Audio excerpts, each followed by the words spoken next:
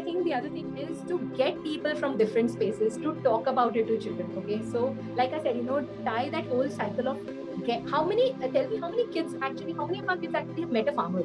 They would have never met them. I mean, it's just not, I just don't know. I mean, I just feel that we are living in a bubble, so I just feel that that is where the educational part about our learning or our children's food related learning lies, to understand the source, to understand who grows it, to understand who produces it.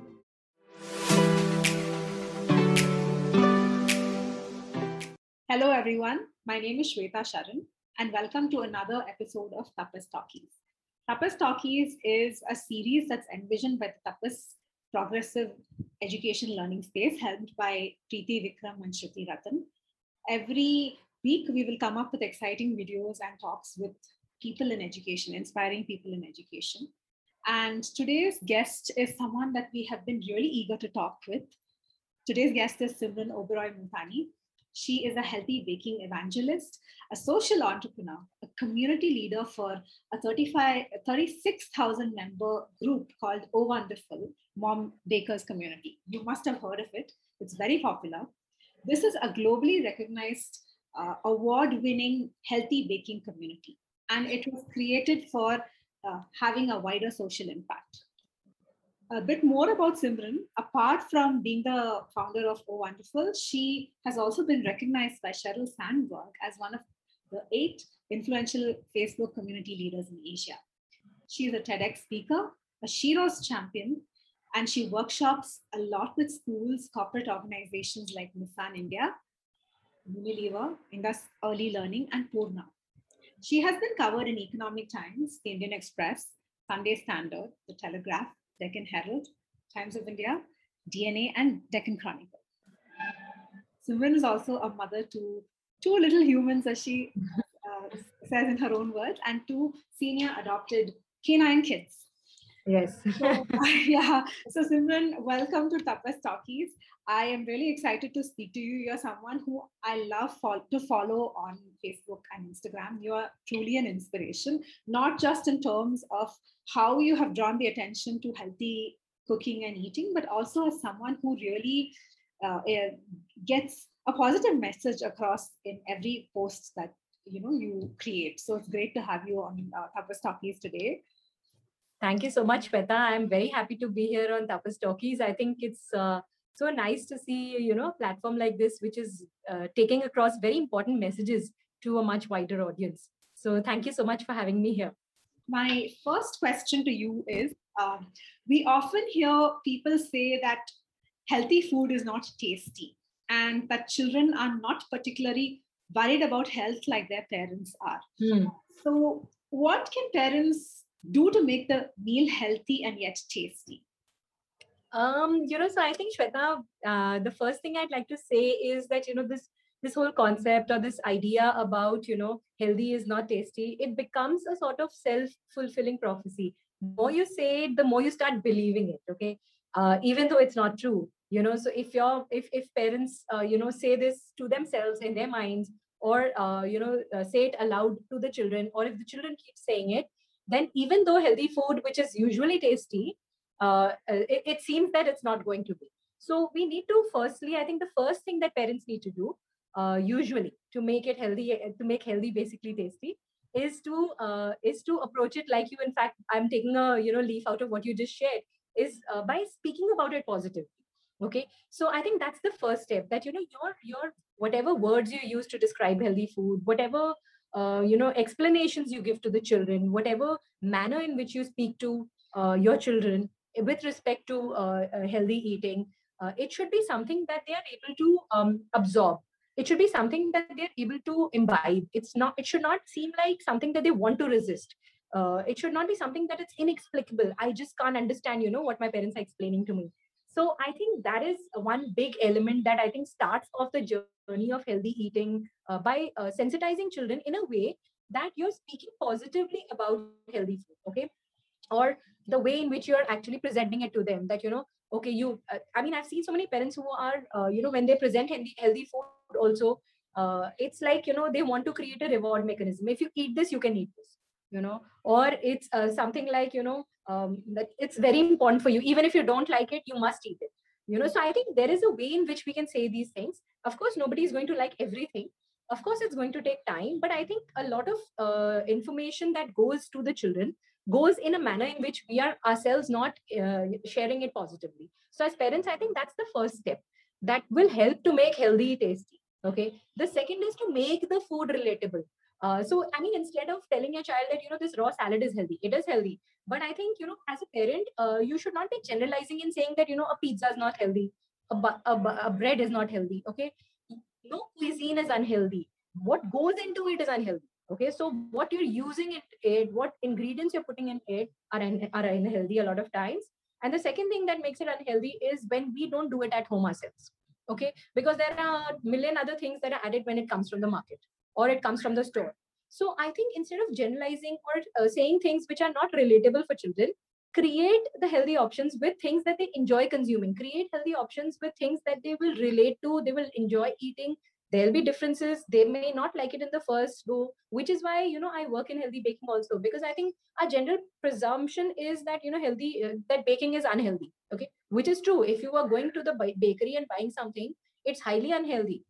But the point is that the same can be made healthy by switching the ingredients, by using certain substitutes which are going to work very well, and also create things which are going to be some things that children can easily eat, and they will not resist so much because of the type of thing that they eat. Okay, so I think that's the second way to make things which are healthy, tasty, from the mindset or from a perception of a child. The third is to research. Okay, I think research a lot about what is in season, research a lot about what is locally produced. I think we don't do that often enough. We often stick to things which are within our comfort zone even as adults. So obviously a child is also going to stick to that.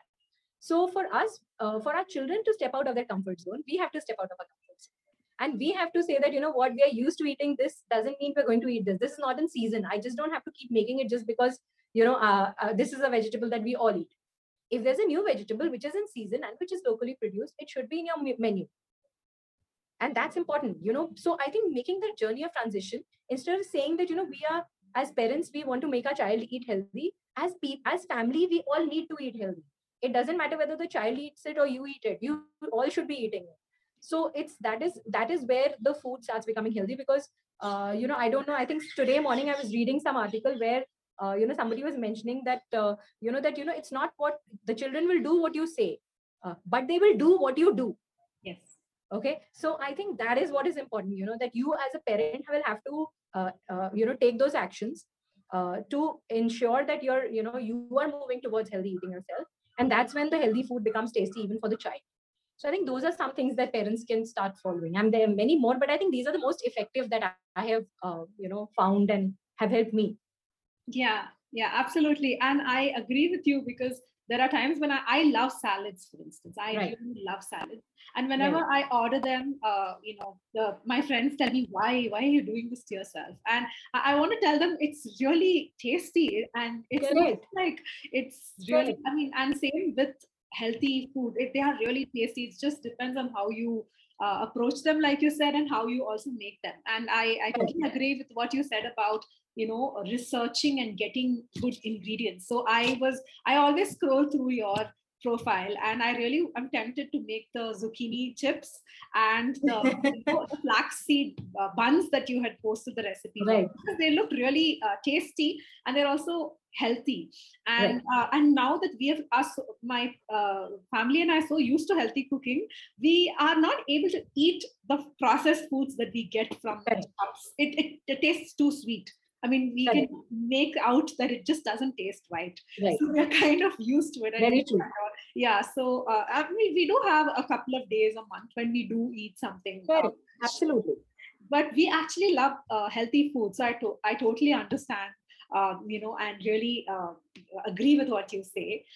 So the second question I have is, so what are some of the most used ingredients in your kitchen? Because I know that I follow you on Instagram and on Facebook, and I see that you use a lot of certain ingredients. And I know that with a lot of focus on healthy eating, there are Right. certain ingredients that we realize are really good. You know, for Right. instance, this entire conversation about millets. I eat a lot of millet in my Yeah. food as well. So, what are some of the most often used ingredients in the kitchen?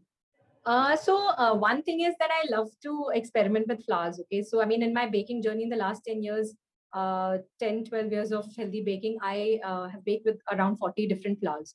So I have this, like really big, involvement with different flours. So I enjoy baking. So you'll see a range of flours in my house, So whether it's millets, whether it's millet grains and then making that into flour, whether it's just flour, the direct flours themselves, whether it is, almond and coconut flours, which I started baking with because I wanted to do low carb baking, whether it's that, whether it is, like you said, flaxseed, so whether it's seed based flours, you'll find a range of that those ingredients are used very commonly in my house. The other thing is, like you mentioned, zucchini. So a range of vegetables, so again, I think that's unlimited. So I try to incorporate anything I can, in anything. So that's, I think, the logic I use. I think a lot of people have a hard and fast rule about how it should be, but for me it's all about experimenting. So I use a range of vegetables. So you'll find a variety of vegetables of all kinds, usually low starch or non starchy, in the house, almost every single day. And the third thing is that, I love experimenting with nut based, butters and milks. So I mean, I can eat it as it is, and I use it as it is. So I think that is one thing that I have realized, that we have so much of, as I don't know if this is worldwide, but I think in India we have so much of unhealthy obsession with milk that we need to have alternatives, which I'm also, I've opened my eyes to in the last 10 years, and I think many people need to do it. There are options in the market, and there are options that you can use at home.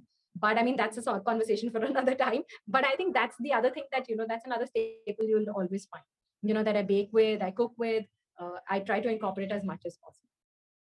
Yeah, and I know that you sometimes ask us to guess as well what are the ingredients Right. used, and Yes. I love doing that because the texture Yeah. looks so good, and sometimes you will never imagine that you had That used is a certain flour. exactly, Yeah, exactly.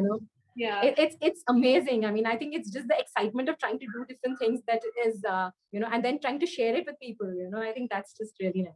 Yeah, and I'm someone who so I have two online jobs that I sort of Right. juggle. But in spite of that, I find that this is misconception that it takes a really long time to make healthy food, but it's not really true. Correct. So now I don't buy mayonnaise from outside. I make it at home, Absolutely. I make things at home. It doesn't really consume that much time. Same with pasta sauce, which I used to buy Very true. outside, and I make it at home. Absolutely. It doesn't take Absolutely. that much time, and I know that it's true with the ingredients that you, I mean, those recipes that you post as well, a few that I've Right. made, they didn't take that much time, and it Correct. really felt good eating them. You know that you're not consuming junk.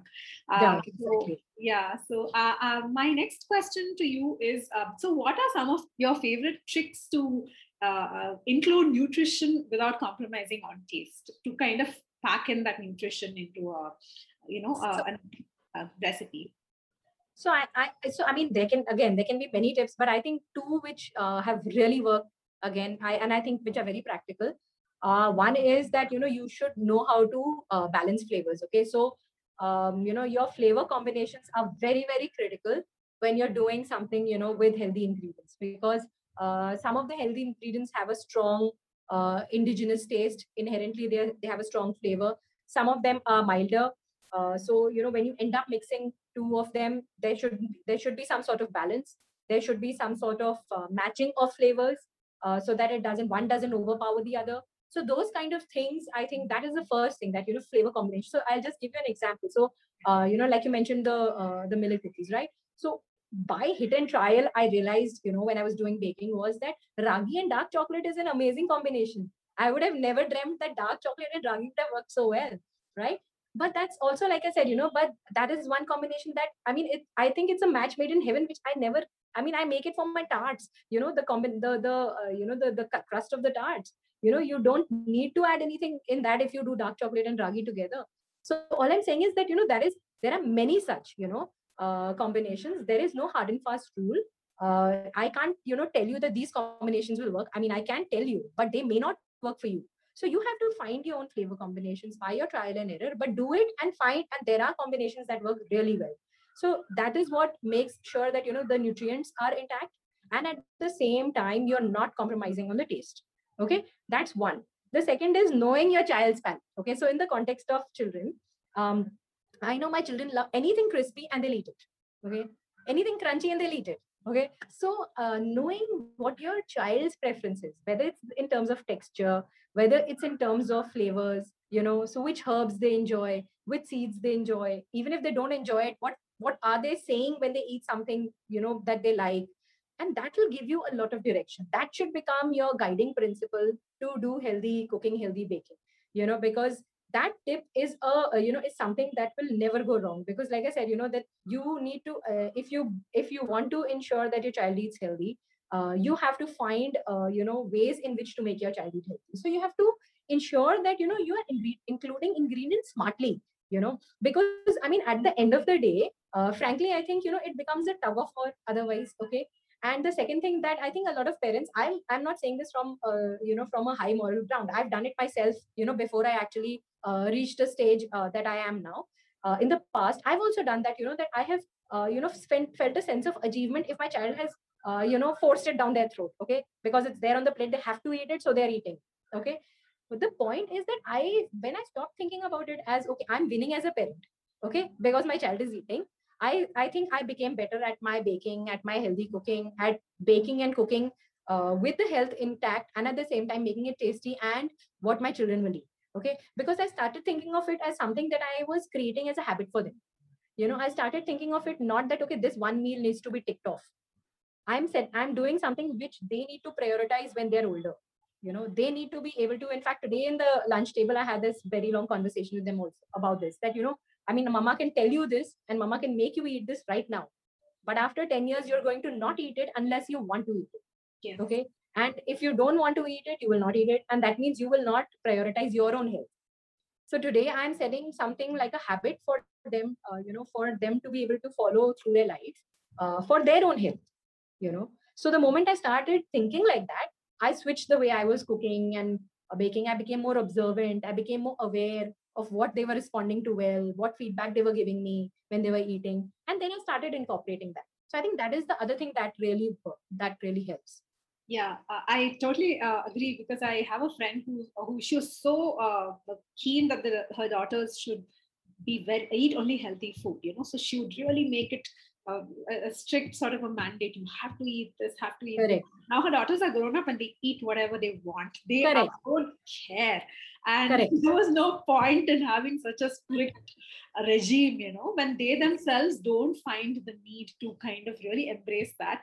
And it's not just in your later years that you need to start. Right from the beginning, it's important to kind of give yourself the benefit of good nutrition. So I think that it's important, and I think Tapas also believes that Yes. the child should be at the center of these explorations. They should take it forward themselves. Very true. And I remember when so Tapas also partners with We Nurture Foundation, which is run by Gayatri. I remember we had you and Gayatri had set up this beautiful food mela in a few years ago. I was I remember. It was amazing. I was amazed at how great the food tasted. Absolutely. They were all made with very healthy ingredients, without without gluten, without refined flours, refined sugars. Yes.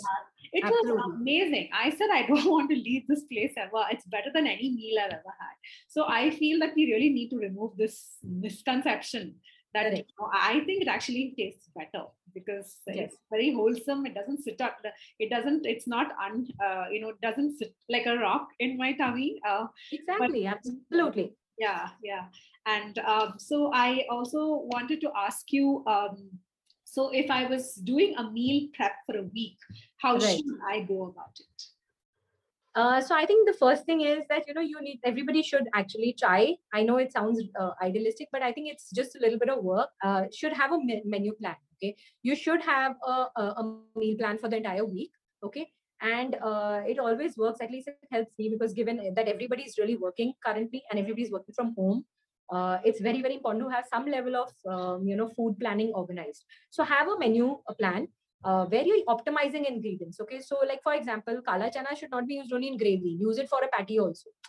So I mean, think of multiple ways in which use that patty in a burger, whatever, make when you make the burger bun at home or what things like that. So I'm just giving you an example of one ingredient, but there are many such ingredients which you will need to explore, and see and use them in multiple cuisines, in different ways. Okay, so that it saves you time.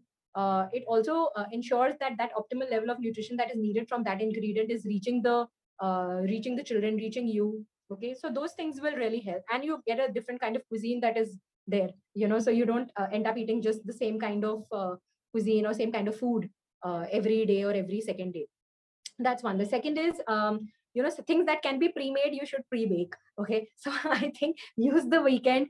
Okay, bake your bread, bake your crackers, bake your biscuits, whatever your kids eat, which is healthy and you can do at home. Make your chutney, make your sauce, whatever. I mean, I just feel that just make that and keep it, because it is going to work fine. So baking that way works very well, because I think a lot of people get daunted by the fact that I mean, I've never baked, I don't know what's going to happen. Nothing is going to happen. I tell everybody that if I can bake, anybody can bake. Okay, I didn't know how to cook till about 2000. When was this? 2007, 2008. Okay, so I mean, I didn't even know how to cook. Okay, so forget baking. And which is why I think, it's just a mindset. You just have to push yourself. You just have to do some trials. Okay, and find a set of tried and tested recipes which will work. Find a set of ingredients that will work for you. It takes a little while initially, but you will get a hang of it. Okay, so whatever you can do, which can stay, so baked stuff stays good for at least a week, 4 to 5 days minimum. So try to do all of that, with the help, because what will happen is, if you try to do it in a rush, either it won't get done. Okay, or second, you won't have the time to do it, so you'll grab whatever's in front and eat it, or the kids will grab whatever's in front and eat that. Okay, so to avoid those two issues, this is the best option. Okay, that you can, especially for these mid-meal things, where you need to, otherwise you end up making stuff. I mean, in India we have like this huge obsession of being in the kitchen all the time. So which is why you'll see with my recipes, they're mostly very simple, because I want to keep it healthy, I want to keep it nutritious, but I also want to keep it quick. I don't want to spend 15 hours in the kitchen. So so that is the other thing. Okay, with meal planning. The third thing that I feel usually works is that changing the week menu to some extent. So which goes back to my first point where I said seasonal.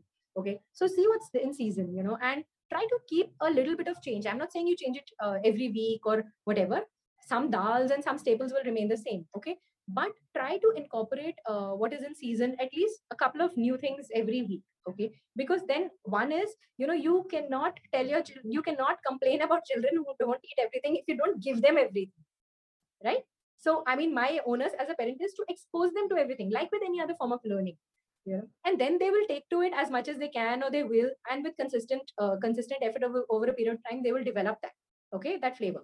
But that's the whole idea of even menu planning. And lastly, very important, again, like with milk, we are so obsessed with our grains and lentils that we forget some other parts which are very important to include in our daily eating habits. Okay, your fruits, your vegetables, your nuts, and your seeds. Yes. Four things which I just feel are so underrated, because dal chawal is important, roti and chana is important, roti and sabzi, roti and dal, whatever is important. So I mean, it's important. But at the same time, these are four things which need to be in your plan. If you don't put it in your plan, you're not going to get it done and you're not going to eat. Okay. So when you do your menu planning, please do not forget these four food groups, or a food category, and have them every single day. It's not something, I don't need to eat I don't need to eat seeds once a week. I need to eat them every day. Yes.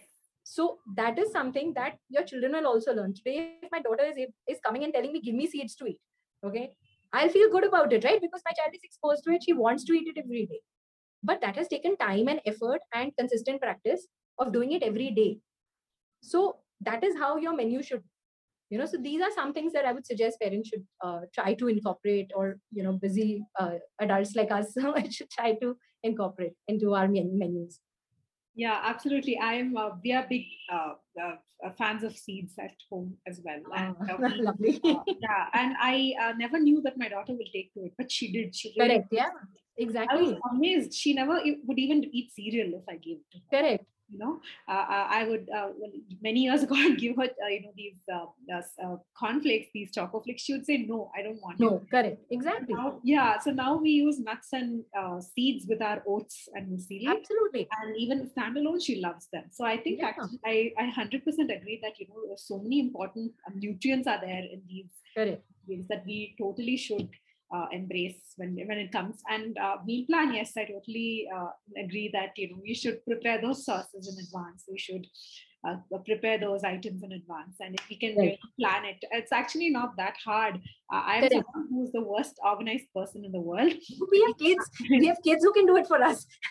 I know, but I feel that it's not that hard if you really Correct. sort of think a little Absolutely. in advance and sort of simplify it for yourself instead of making it too, Very true. complicated. So yeah, it's I'm really happy you brought up seeds because you're a big seed fan at home. Yeah. So am And I.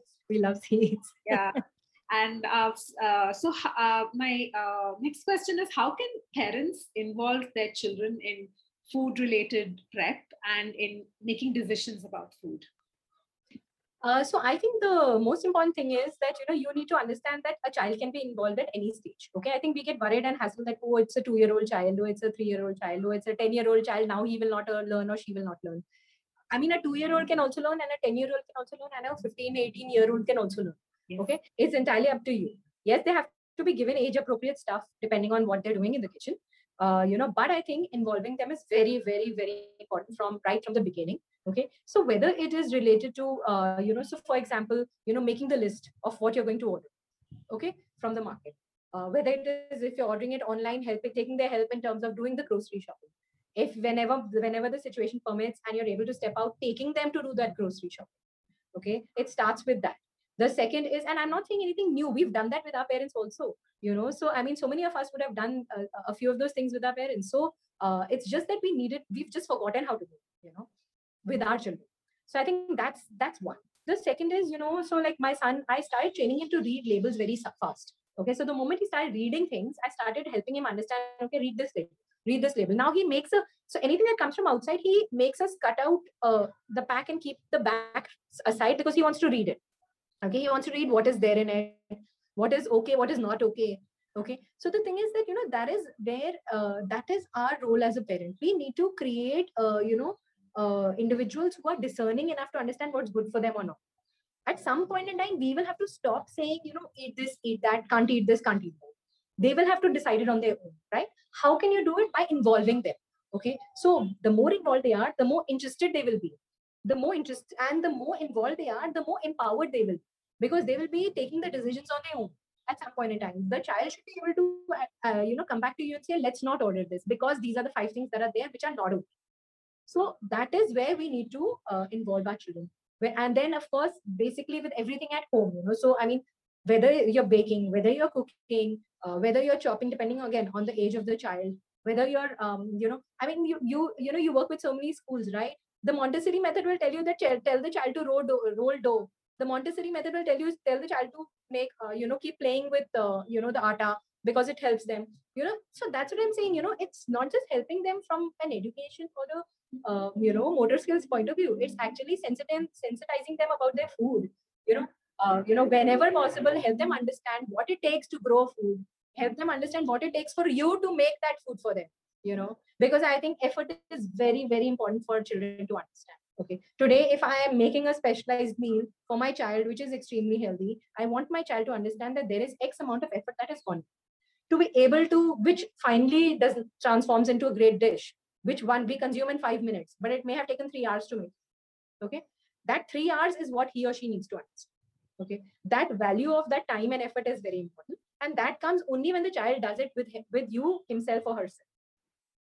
So those are some small ways in which I make my son write all my recipes. When I'm making the measurements, I just tell him, write this down, because I don't want to get in the middle of trying to type at that point in time. My hands are messy. I don't want to go around typing on my laptop, and I don't have the inclination when I'm in the flow of trying to measure stuff and start baking. I have lists which he has made, written down all of the ingredients, measured out. Okay, I mean, like I said, it's indirectly, it's important for them to understand. We can't expect our children to have any form of love for food food or specific ingredients until they are doing it on their own, and until, I mean, we can, like I said, we can do only so much, but after a point in time they will have to do it on their own. So some things, I think these are some ways in which if you can involve your child, in those tasks, it really, really helps, and I think it grows their ability to take decisions tremendously. I can personally say this, after having seen that change in my own son, that, it increases your ability to take decisions. I mean, I think a lot of people are aware of, my daughter's diagnosis of, type 1. And there were certain things that we were already, so I was relieved to see that a lot of things that we were already doing were working fine. We didn't have to undergo a drastic amount of change in terms of our eating pattern. But what I realized was that things like, so when I was trying to read up about things or nutritional value about certain flours or certain things that we got from the market, my son knew how to read behind and say, Mama, this has too much carbohydrate. That child is able to read behind and say that this has got too much carbohydrate. This is going to spike her sugar. Okay. So, I mean, that is the level of understanding, which becomes very, very important, for a child, because that child understands health in entirety then. Does not just understand health as a one meal thing, So I think that becomes a very important exercise as parents if we can start doing that. Yes, absolutely. It's amazing that he read the label and he said that. Yeah. This is incredible. And I think that's really wonderful for children to know.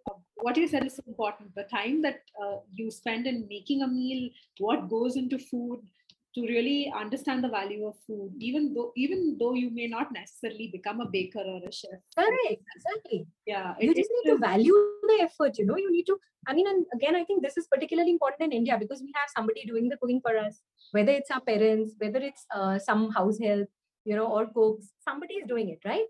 So for our children, it's even more important, to understand that there's so much value and time that goes into making one meal nutritious for you, Right. Yeah. So, yeah. And I can go on and on. I totally resonate with that, and I also love how when you post a recipe, you also talk about so many other things. Maybe an incident that happened at home, maybe something that you enjoyed. The sound of raindrops outside your window, or nature in a certain way, or something that you happened to you a previous year. So how you weave that into the conversation of food is really wonderful, because again, food is not just about us eating it. It's so much more. It is part of us, and it will sort of contribute to us, and have a lasting impact on us. So, absolutely. And finally, I just want to ask, Simran, how do you think schools can encourage children to, also understand food in a better way? Okay. So I think while some schools are already doing it, but I think one way to do it is to keep it more practical. Because I think a lot of schools spend a lot of time explaining the concept, so what are food groups and what exactly are crops and things like that. But I think there are very few schools who actually, and again, I'm hoping this will happen more in the post-pandemic world once schools open. But I think, getting them more hands-on, I mean, trying to understand that things like cooking and baking are not extracurricular activities. It's a life skill. It's not something you will do in passing. It's not something that you will do because I have extra time at hand. You must do it every day. Okay, so it's as important as, say, exercise. So I'm just saying, so these are, so that fundamental shift in the way we view whether it's food, whether it's nutrition, whether it's cooking, whether it's baking, has to happen. And schools can lead that change because they define how children view things. So parents can do it to some extent, right? But I think schools, a lot of times the schools and the teachers, because they mentor children, because they guide the children, how they position certain things will have a lot of impression on the mind, will have a very different impression on the minds of the kids. So if you position it as, like I said, as a life skill, that's important. And then you map it with things like that, so you have the cooking assignments. You make sure that those are valued in the same important way. Okay. You make sure that it's not sidelined as a subject, as an understanding thing. That's important. And the second is encouraging children to share what they do. So I think like I said, so a lot of children now have started cooking, started baking, started exploring food, right? So encourage them to share their experiences, allow them to talk about it. Because see, what happens is that if one child is doing it today, 50 others will do it tomorrow if they hear that one child talking about it. Okay, that is the amount that when we talk about the influence of peers, that's what it is. Okay, so I think cooking, baking, all these things work very well when we talk about how peers can influence each other. Okay, so for children, I think schools can create that environment where peer to peer learning can happen for something like cooking, baking, from a health point of view. Then I think the other thing is to get people from different spaces to talk about it to children. Okay, so like I said, tie that whole cycle of get how many tell me how many kids actually, how many of our kids actually have met a farmer? They would have never met them. I mean, it's just not I just don't know. I mean, I just feel that we are living in a bubble, you know. Yeah. So I just feel that that is where the educational part about our learning or our children's food related learning lies. To understand the source, to understand who grows it, to understand who produces it. Because what they see is, as which is why, if we are complaining today that our children have a consumerist mindset, somewhere we are all, the whole ecosystem is got to be blamed. We have got to take onus of the fact that maybe the way we are doing things is not right. If we have not exposed them to things like, like I said, like a farmer, the person who manages the cattle, the person who gets your food across to you, any of that, you have no context. Okay, you have no context about what's happening in the background. And then it's not really fair to blame the child, or the children, or the generation.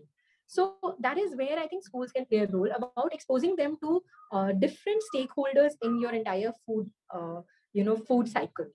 So people who will, like, you and I are talking, so people who can come and talk to children, in a way that they understand, in a way that they adapt to it, in a way that they are comfortable with it. Okay, and then of course, which I think a few kids have people are doing, but I think there my grouse is that they do it only as summer workshops.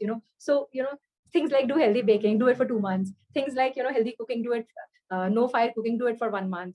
So not something like that. It has to be something that we do daily. Okay, something that we can try to have as an important exercise for the children to do daily. And I think those are certain things that schools can definitely start doing much more than what we're doing right now. Not to take away from the fact that there are schools who are already doing it, but I think that's a very small percentage. A lot more schools can actually do it, and help them understand even something basic like how food is grown. I think that is something which, I mean, I don't think an 8 or 10-year-old even knows at this point in time. Yes, yes, absolutely. And I agree that, having someone like you, even people who work with food to come and talk to children would be really a great idea, because I know that, yes, parents influence children a lot by what we do, but so do schools. So I have had my daughter come and tell me, they talked about, sustainability today. I don't want Correct. to do this away. She is adamant, let's not do this. You have to keep, segregate the waste. You have to do this. Correct. You have to. Exactly. I am Absolutely. amazed because I was never like that, And, Correct. Same here. yeah, Absolutely. yeah. So if someone like you, someone from the space goes and talks to them, I think it'll really make an impact, and to Yes. really make it part of life every day, and to have cooking as a life skill. Because I mean, Correct. that's what I tell my daughter. So you need to learn to cook and to take care of that. Exactly. Self. Absolutely. Whoever it is. So it's Correct. a life skill that you will need for the rest of your life. So yeah, so I totally agree, and I hope that we do have more schools that will have this as part of. In fact, they're part, in a sense, part of school, part of curriculum itself. It would be Absolutely. good to hear. I hope so too. Yeah, yeah. Hopefully soon. So thank you so much, Simran. It's always a pleasure to talk to you. I know I, enjoy your posts, and I, read your Instagram stories so often. It always brings a smile to my face. It always makes me feel positive. So it Thank is you. wonderful to talk to you, and I wish you much success in Thank all the you other so things much. that you're going to do. Yeah. Thank Thank you you. so much. Loved being here. Thank you so much. Thank you.